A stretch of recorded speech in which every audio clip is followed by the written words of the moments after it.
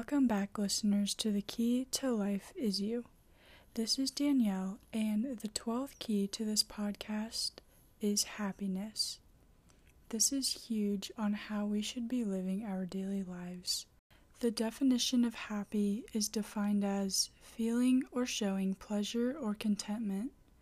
Getting so caught up in our daily lives or in the lives of others may consume us, and we forget how to feel this feeling for ourselves and our accomplishments.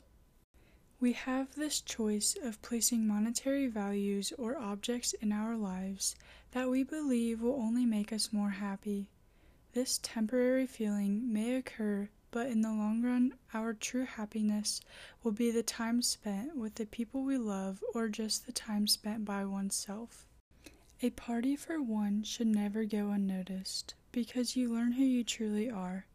To me, finding the balance of spending money on objects and experiences is crucial, along with just being present with friends and family.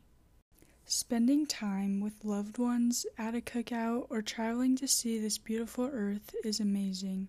Sometimes we need to spend money to realize what we do have and not to take it for granted all the time. Use this money wisely and love all.